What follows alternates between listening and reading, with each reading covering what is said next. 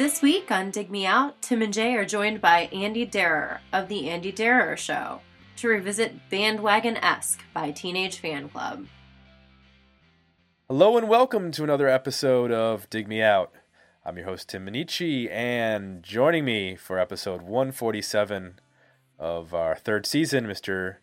Jason Ziak.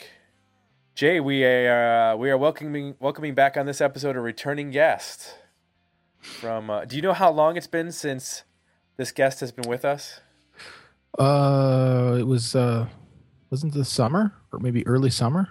No, it was episode 86. It's been, do the math, that's been 60 episodes. Wow. Okay. Yeah. I didn't realize that. Okay. It didn't seem like that was that long ago. Yeah, episode 86 of 2012 was I don't know the exact date, but yeah. So that was a while ago. And of course, I am speaking of none other than Mr. Andy Derer of The Andy Derer Show, another fine podcast. And he joined us on 86 for Bob Mould's Copper Blue. And he's back with another suggestion. Andy, thank you for joining us. Hey, thank you so much for having me. Hey, Tim. Hey, Jay. I had a blast last time. And, yeah, time flies. I thought that was like spring, but I guess it was last summer, 2012. So. Yeah, it's been a while. That 60 episodes go like nothing. Almost like one a week. Nice. Yeah, I'm about to celebrate my 100th. I take my time with them, though. You guys are more regular. I take some weeks off here and there. But, we're doing 100 episodes in November, so just want to thank everybody who's helped out. You guys, Tim was on my show this spring, I think. Yep. And, yeah, Jay, if you want to come on whenever you're ready. So cool. We're regular.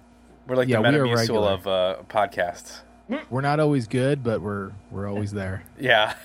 Nice. Sounds good. People ask me if I like to podcast. I say it is the easiest work ever imaginable, and I have a blast doing it. So there you go. That's true.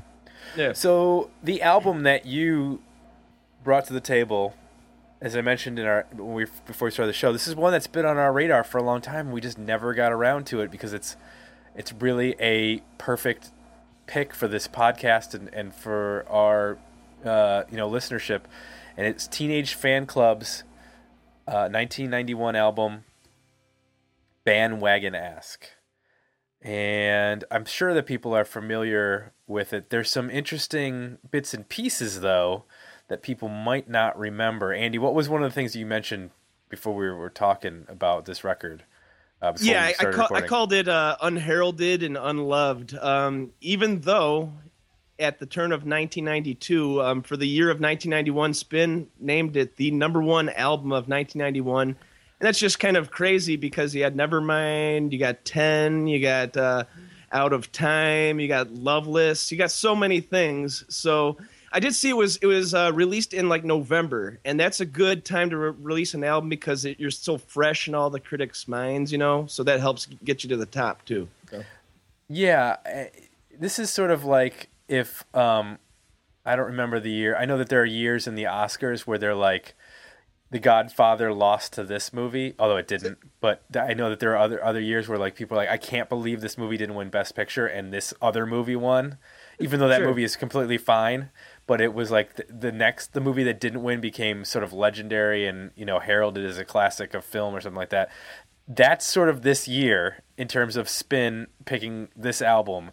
You're up against Loveless, Nevermind, Out of Time, 10. I mean, those are gigantic albums, and this little Scottish band put out a power pop record, a noisy power pop record, and were the number one album according to Spin. So to add to that roster, just I'm looking at the list real fast here.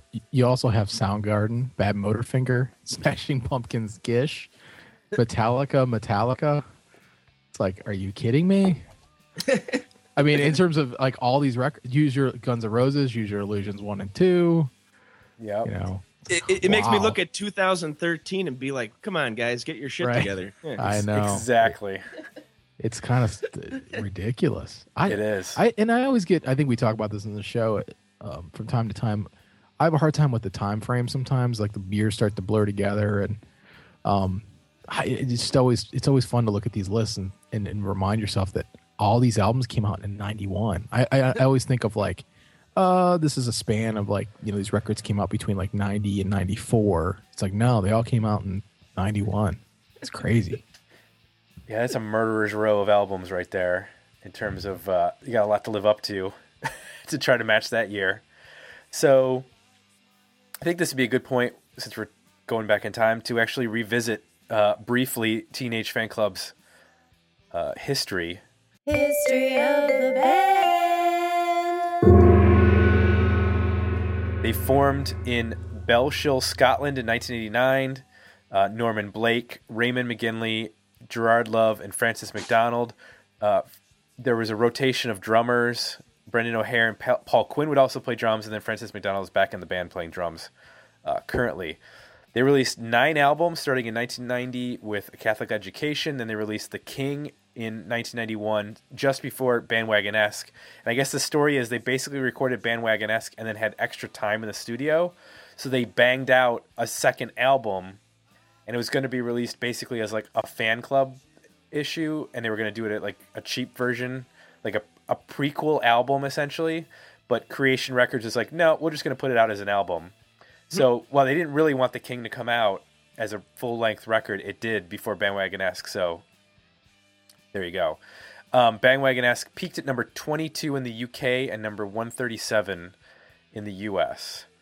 Their fourth album, 13, came out in 1993. Grand Prix came out in 1995. Songs from Northern Britain in 1997. Howdy in 2000. Words of Wisdom and Hope in 2002. Man-Made in 2005, and then they returned after a 5-year hiatus with Shadows in 2010. I want to remind everybody, if they want to if they want to recommend an album for us to review, head on over to request a review page at digmeoutpodcast.com. We got some feedback. I want to chime in, though, before I go to the Facebook feedback, that my wife gave feedback on this album. And specifically, it ties into something that Chip Copeland said. He said, best concert I think I've seen was Teenage Fanclub opening for Radiohead. Well, my wife also saw Teenage Fanclub open for Radiohead on this tour. She saw them at a high school in Lorain, Ohio. And she said it was one of the worst opening bands she'd ever seen. Wait, I was going to add that I also saw them on the OK Computer tour opening up for Radiohead. You said she saw them this early in their career, or in 97? She saw them early. And Teenage Fanclub, well, I don't know if it was for this tour but it was early Radiohead, and she was going to see Radiohead. I'm guessing it was the Creep era. And she saw them, and she said they were noisy and annoying, and it just made me laugh because it's the complete opposite of what Chip said in terms of his best concert that he'd ever seen. To continue on with what he said, this album makes me appreciate the songcraft more than Nirvana did. Alcoholiday made me realize I needed to break up with my first girlfriend and to not get invested in young love. Jeez. There you go. Dimitri Dumitri said, it's funny you said that. Oh, well, I got to go to Austin Hall first. He says, I remember how exciting it was when this album came out. A lot of people think Spin Magazine screwed up by giving Bandwagon-esque Album of the Year from 1991. Dimitri Dumitri says, it's funny you said that, Austin, because Teenage Fanclub toured with Nirvana, and Nirvana, being on the same level, had an advanced copy of Bandwagon-esque and played it a lot in 1991. And I have read that at the time, Kurt Cobain said he thought the Teenage Fanclub was the best band in the world. And he was in love with this record. And then Joe Royland says, damn, what can I say that Austin did already? Great album. They did a cool cover of Madonna's Like a Virgin as a B-side to What You Do to Me, a favorite album of the 90s. Nice. So I'm going to lubricate my my pipes here and try to get the voice back a little bit. So we've covered the Facebook feedback. We've covered the history. We've ramped this thing up. Andy, you were the person that brought this record to us. So why don't you talk about revisiting this record and your thoughts on it, and more importantly, we were talked about where this sort of landed in 1991. There was a power pop movement in the 90s with bands like people like Matthew Sweet and the Posies, with the more popular end of it, and then there were some of the more underground bands like Velvet Crush and Sloan, exactly. So do you think this record holds up both in terms of being a 90s alternative record, but then also sort of a landmark, I would say, power pop record? Yeah, I'd say it's more of a power pop record. I don't think it really fits in with the grunge, the whole dark and despair of the early 90s, you know. I kind of missed it the first way around, and I was a big Britpop guy in the mid 90s, 95, 96, and still I wasn't really turned on to it too much. I'd heard things here and there, but I wasn't really a fan. Took for me to get into Big Star, and as it says, a lot of critics call this Big Star's fourth album, and they're another unheralded band. They played to audiences of like 100 people a lot. And these guys also are pretty unheralded the same way when they come to America. You know, they're just opening for people. But yeah, it's definitely got the power pop feel to it. If you're not a Big Star fan, I would say do the research. They got an awesome movie out now, a documentary about their whole career and how they really never got their due. Teenage Fan Club did get their due. I mean, they're on David Geffen with Nirvana at the same time. Kurt's a fan. But yeah, at the same point, you ask a lot of music fans, I don't think they could name one Teenage Fan Club song that was a huge hit, Exactly. Maybe What You Do to Me, which when I went back and started researching it, I found it actually didn't chart in the U.S., and I always thought of that as being their biggest single.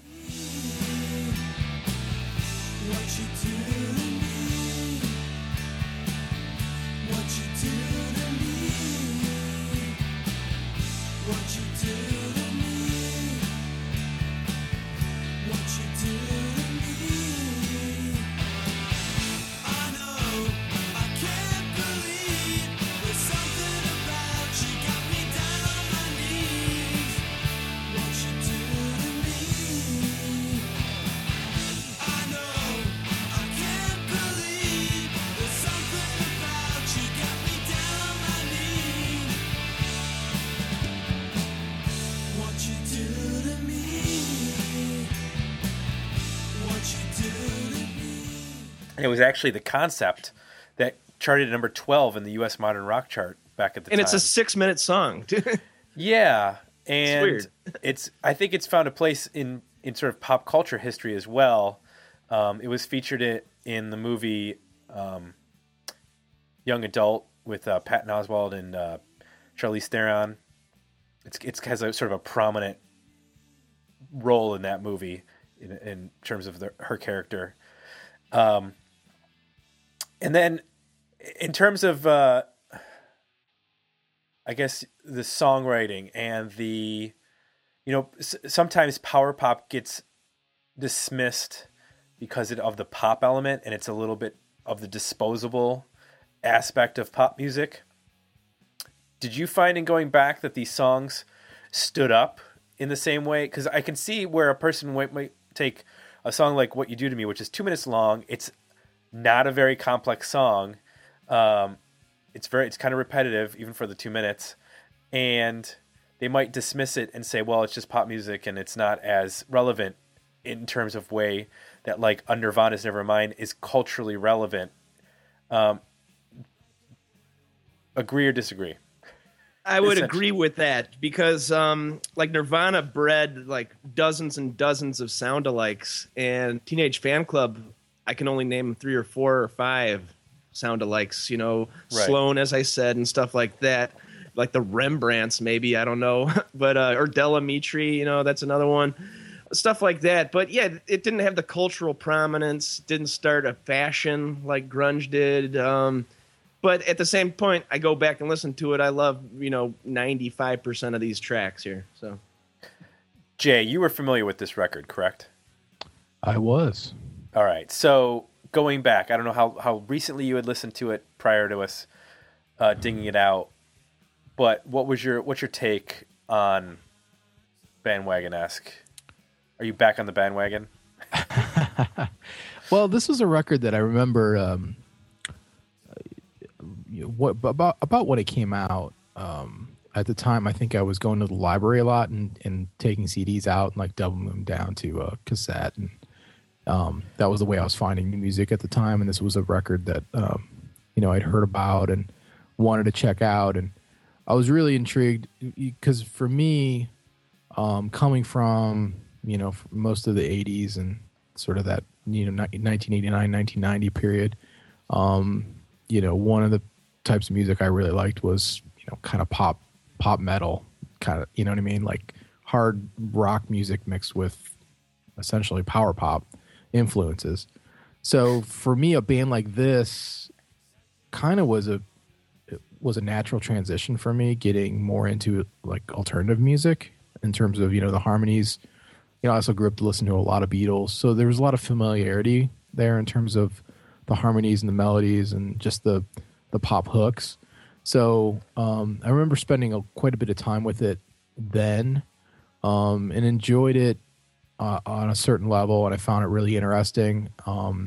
And I kind of put it away for a long time and didn't really go back to it. It would pop up on my radar, as they released 13 and a couple other records. Every couple of years it seemed like they would kind of pop up, and then I would remember this record and go back and revisit it. But it wasn't until the last several years that it really kind of started to make its way back into more regular listening. For this review, it's probably the most time I've spent really focused on the whole record and trying to pull it apart. I think what's interesting for me, it's one of those records where I agree with everything you guys have said so far. I think the songwriting in a lot of cases is it's brilliant. I think the harmonies are gorgeous and hooky as hell. I think a song like What You Do to Me, when you break it down, it's two alternating parts. You know what I mean? Like there's nothing really to it, but they're so hooky and they're so well done that you don't even notice it until you really analyze it. So, to be able to pull that kind of stuff off, I appreciate. I think the thing, though, about it that I've struggled with over the years listening to it, and I still struggle with a little bit now, is that I find the production kind of odd when you analyze it. And I think it's the element that has prevented the album from really becoming like me really absorbing it. Because I would describe this as a bit of a fader for me. So I'll put it on and really get into the beginnings of songs, and I'll kind of pay attention here and there. But I also find myself kind of fading out on some of the stuff, and I don't think it's the songwriting, and I don't think it's the playing.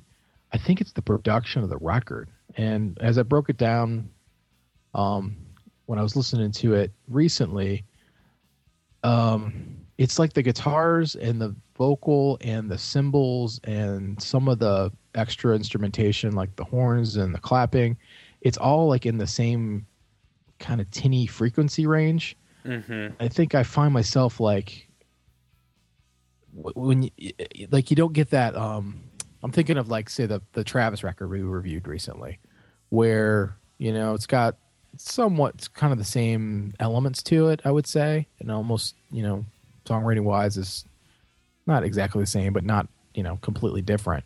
Right. But that album is produced so well that it just keeps pulling you in. So like an instrument comes in and it just sounds so warm and great, and it kind of grabs your ear, and you pay attention to that, and it kind of pulls you around a little bit and involves you in the mix and into the overall production and the songs.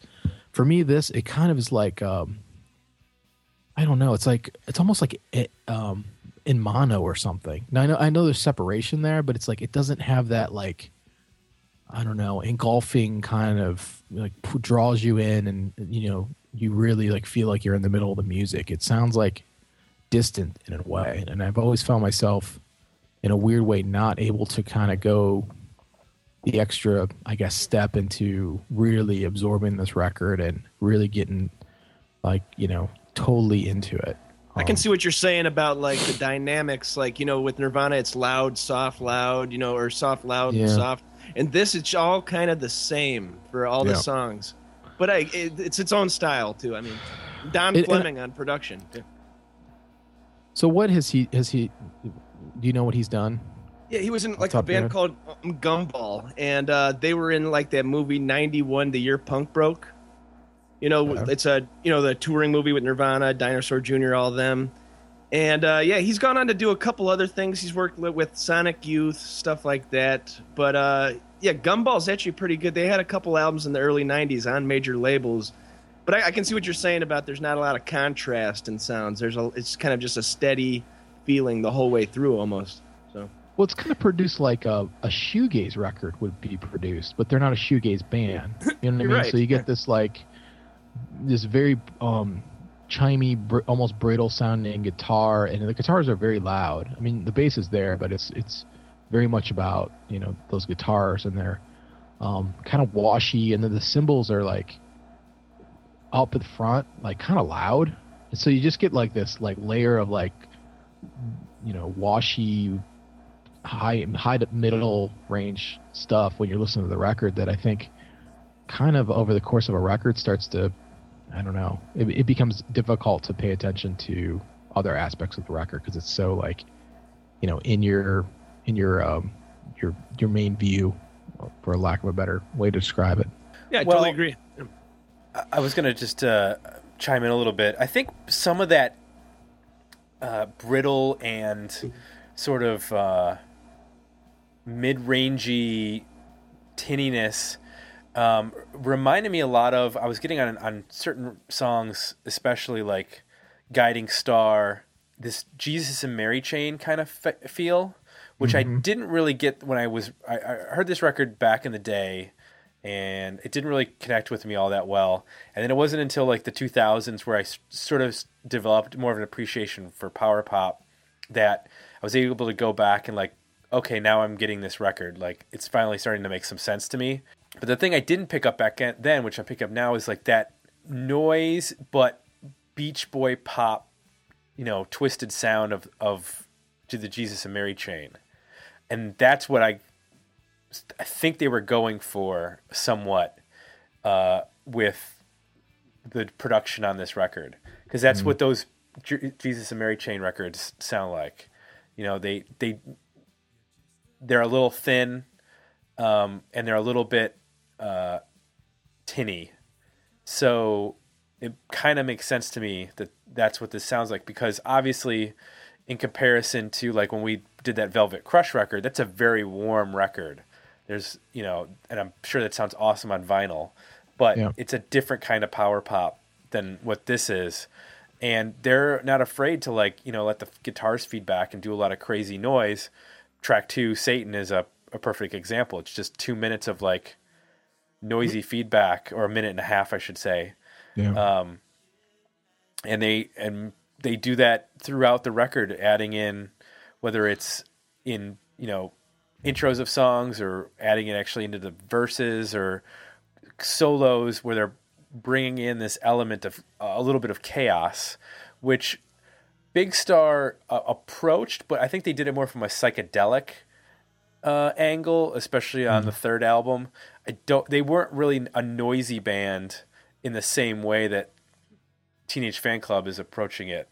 And it's, I think they're also bringing in some Dinosaur Jr., that 80s noisy, tinny sounding Dinosaur Jr. sound, before J Mascis refined it for like the Where You Been and Without a Sound albums. So I think those are two big influences on this record, especially in the guitar playing. I hear that when they do the solos and some of the leads that are going on, with like the big bends and stuff like that, it reminded me a lot of J Mascis's playing. Yeah, like another weird thing is that it's 3 different songwriters that all get their own shine at one point in the record. It's not just like, Billy Corgan writing all the songs, or Kurt Cobain, or all that stuff. And another, other than a few like vocal notes, there's not a lot of difference in the songwriting. Like, not that that's a bad thing, but it's an incredibly consistent record. Yeah, yeah. I could not call which one would write. I tried doing that and I couldn't. So that's cool. Yeah. And that's part of what makes the record, I think, so cool. In that the keys, the tempos, the chord progressions. There's similarities there. There's a theme to it. There's a concept around, what the band should sound like. So when you consider that it isn't just one person writing those songs, it's actually three, that's even more impressive, because typically if you have three people writing songs, you kind of get three different styles of songwriting, and then you hold it together with the sound of the band, but they actually keep the sound of the band consistent, and they have three songwriters who write consistently. So you get enough variety, but with it still very much holding together in terms of a distinct sound. It's got to be a rarity in rock having three different singer-songwriters in the same group. I mean, I can't even think of another one. So, I mean, maybe Sonic Youth. The Beatles. Oh, the Beatles. Oh, yeah, those guys. Kiss. Now you're going underground on me. Hey, speaking of Kiss, a funny thing I just saw researching this. Did you know that Gene Simmons sent a letter to Geffen because he owns the right to the money bag icon? Yeah. And they didn't want to get into it, so they just sent him a check. I guess that's in his book. I forgot about that. Yeah, he had a record label at this time and the logo for the record label was essentially a similar graphic to what's on the cover of this record. So it was a money bag with an S on it, $S. And he is very litigious, so which I did want to talk about this album cover. WTF. Like like from a design point of view, this is like it breaks every rule. Yes. It looks like it was made on a computer in 1991. Like Paint, Microsoft Paint or something. Yeah. Compositionally, I'm going to nerd out from a design standpoint here. Compositionally, like the bag being centered and so close to the border is like the first thing you learn not to do in design school. Like it breaks every possible rule, but in a weird way, I guess it works because it's very memorable. Like whenever this is like, when you're flipping through stacks of records or whatever, you're going through a music site, when you see this out of your periphery, like you immediately identify, oh, that's the Teenage Fanclub album. Right. So in that way it works, but like it's so ridiculous it almost seems like it's bad on purpose. Maybe that was the point. Who knows? I hope. I'd be curious. I don't know who the designer was, if it was somebody in the band or if they hired someone to do that, but that's we could probably do a whole show just on album covers of you could landmark album or memorable. I want to say landmark. So let me ask you guys this: retrospect, did Spin make a mistake, or is this actually worthy of being the album of 1991? Andy, I'll let you take that one first. Yeah, they made a mistake. Yep. But it's all good. I mean, there was a lot of competition. There's a lot of good stuff in that year.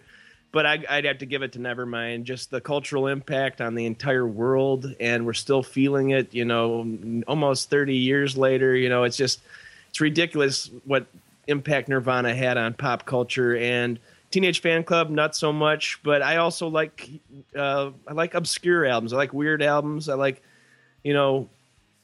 stuff that not a lot of people know about, and then you turn on your friend to this album. Now they're fans. It's that's a fun thing about it that you can't do with Nevermind. Yeah, exactly. Yeah. Yeah. Jay, would you have gone with Use Your Illusions 1 and 2? Well, it's tough. No. Well, I do like those records, but it's tough to say. From a cultural impact standpoint, it's like, wow, yeah. I mean, there's so many. Half of this list has had obviously a much bigger impact. I mean, from number 20, there's a whole album on here. Guns N' Roses.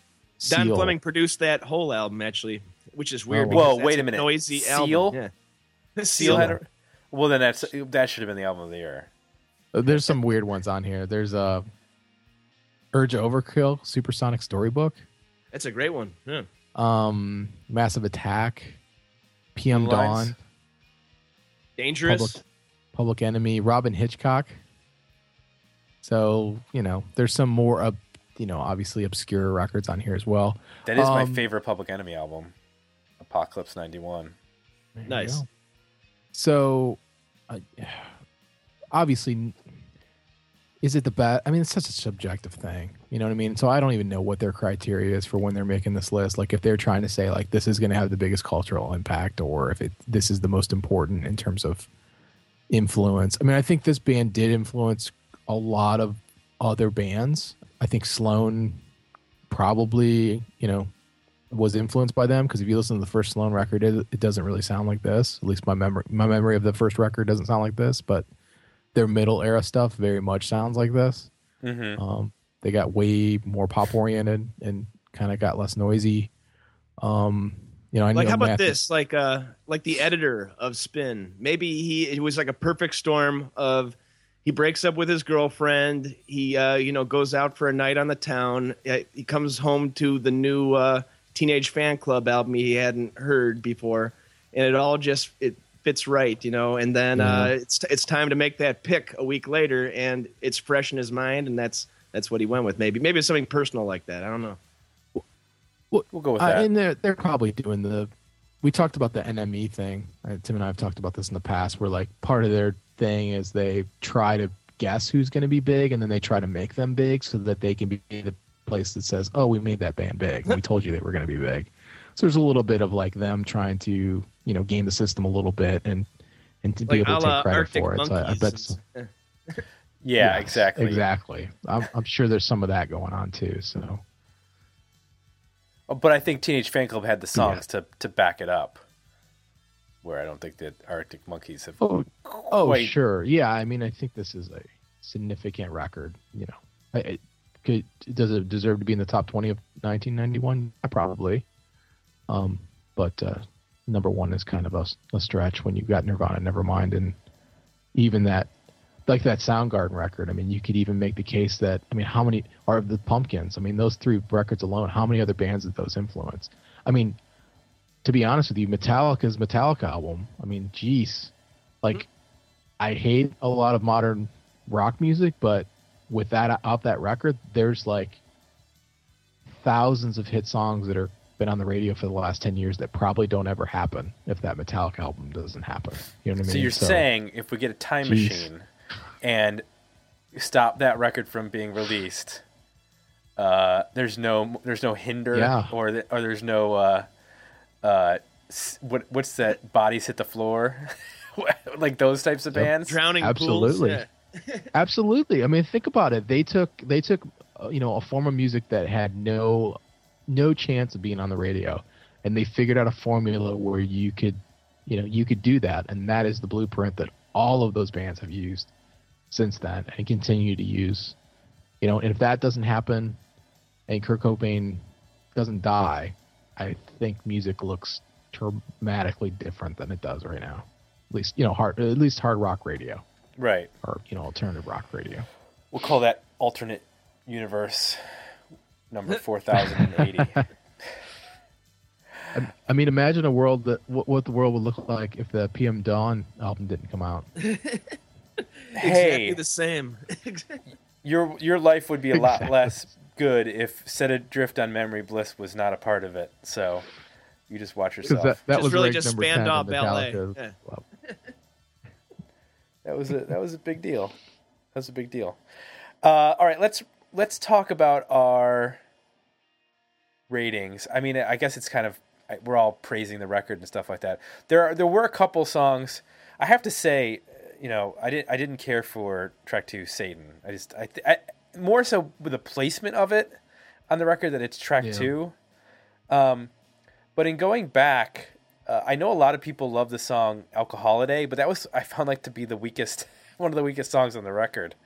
Even though I like the title of the song.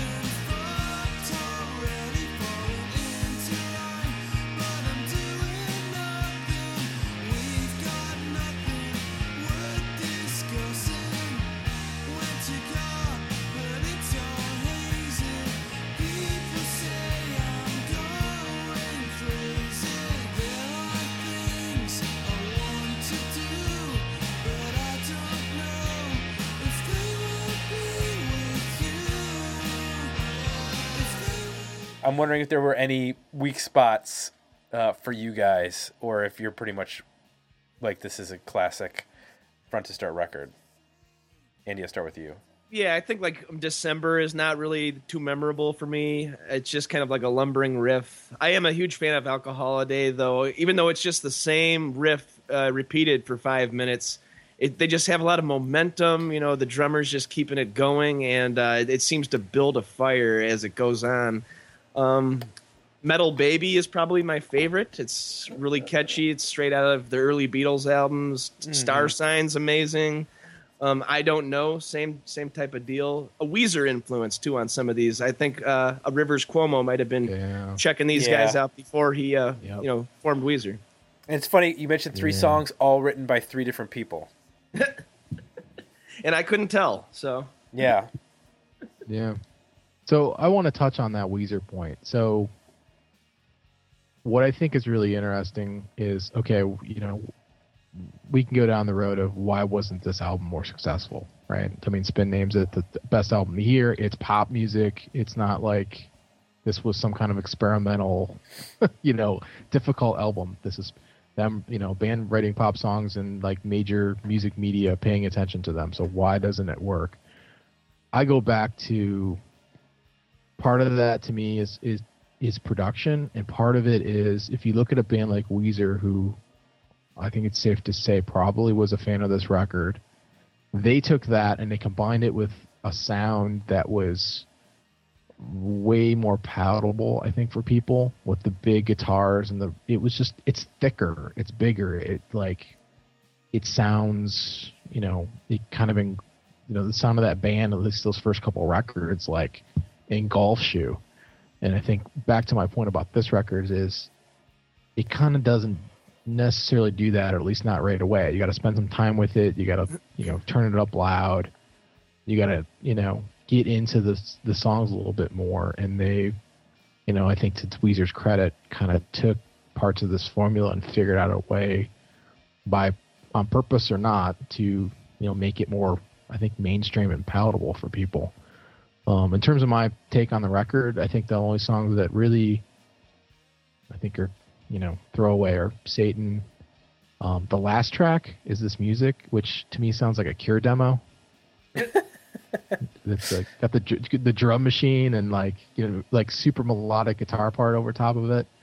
I don't know where that, you know, it's interesting for, you know, the first 30 seconds, and then it's like, okay, right. But other than that, I enjoy the rest of the record. Going back to contrast and dynamics, the Weezer's first album, you know, you have Surf Wax America, which is like the Beach Boys. You got Say It Ain't So, which is like Sam Cooke or something like that. Whole bunch of different styles and feelings. And this album, as we said, it's kind of one feeling for an hour. Mm-hmm. And while they're both awesome in their own right, I could definitely see how that's more palatable, more easy to sell when there's a bunch of different feelings going on on one album. Plus, you had Rick Ocasek guiding that band. Yeah. And that was a huge, important part of that record. So it was produced. It was the right production for that music, and that that's kind of what I'm getting at with this band. It's like I'm not quite sure if this production was the right production for this set of songs in this band. So yeah. And hey, man, people like big guitars, and Weezer's got big guitars and big drums too. So, like, how about this? Are you guys fans, or are you familiar with any of their other records, Teenage Fan Club? Just from cursory listening, not that I would be able to name. I know the song "Fallen" from the Judgment Night soundtrack. They did with De La Soul. Sweet, yeah, I know 13. Yeah. They had a weird follow-up album to this one, which sold like ridiculously less and was. A lot of skewering of grunge music and the whole alternative thing through lyrics and song titles. Like, they didn't want to be a part of it, and it kind of bit them in the ass. But I'm also a fan of those weird follow-up albums, like Pinkerton to Weezer, just bringing them up again. You know? Yep. Yeah, I tend to like those records too, and I had spent some time with 13, I think, when it came out, but I haven't gone back. So I'm looking through their, you know, pretty much full discography here on Spotify. Do you have a point of view on if, you know, I was going to invest in another one of their records, which one would be the best one to go to after this? I'd say Grand Prix is pretty amazing. Okay. That one and 13 are probably the best. I'm unfamiliar with pretty much any other ones. I think I listened to their brand new one or their one from a year or two ago, but it seemed like they were kind of treading water a little bit. But yeah, Grand Prix is a good listen. A lot of bird sounds on there, like the band The Byrds, you know. Oh, okay. I remember songs from Northern Britain getting a lot of love because I think it was the time of like Travis and Oasis. Yeah, that's when I saw them, and they were pretty impeccable live. So, okay, cool. All right, well, I think that gives us a good ending point with Teenage Fanclub and their legendary album Bandwagon-esque, more so for its history than for its album sales, but and for the album cover, yes, and for its designer. Inducing raged album cover. I want to remind people that they can, of course, go to digmeoutpodcast.com, request a review page to request an album, and they should hit up our iTunes page for leaving us some feedback on our episodes. And I want to remind everybody they need to go to theandydareshow.com to listen to our guests' podcast. Yeah, I was going to ask you guys. I just recently, on my latest episode, interviewed like the director of the new movie about Silkworm. You guys familiar with Silkworm being 90s guys? Yeah, I think I've listened to all their stuff over the years. I haven't gone back to revisit them because I knew we were going to get to them eventually, so I kind of wanted to be fresh when I went back and revisited it. But I haven't. Well, yeah, I'd like to give a plug to their new movie, Couldn'tYouWait.com. It's an incredible movie. It's done so well.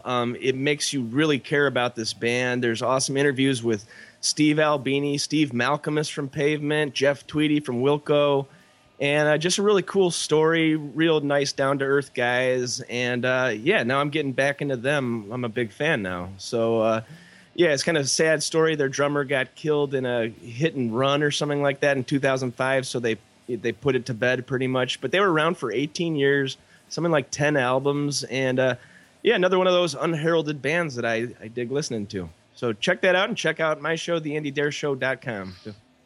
Awesome. Well, thanks for joining us, Andy, and thank you. Yeah, and everybody, thanks for listening. And I think that's it. That's a wrap. We'll be back next week with another episode of Dig Me Out.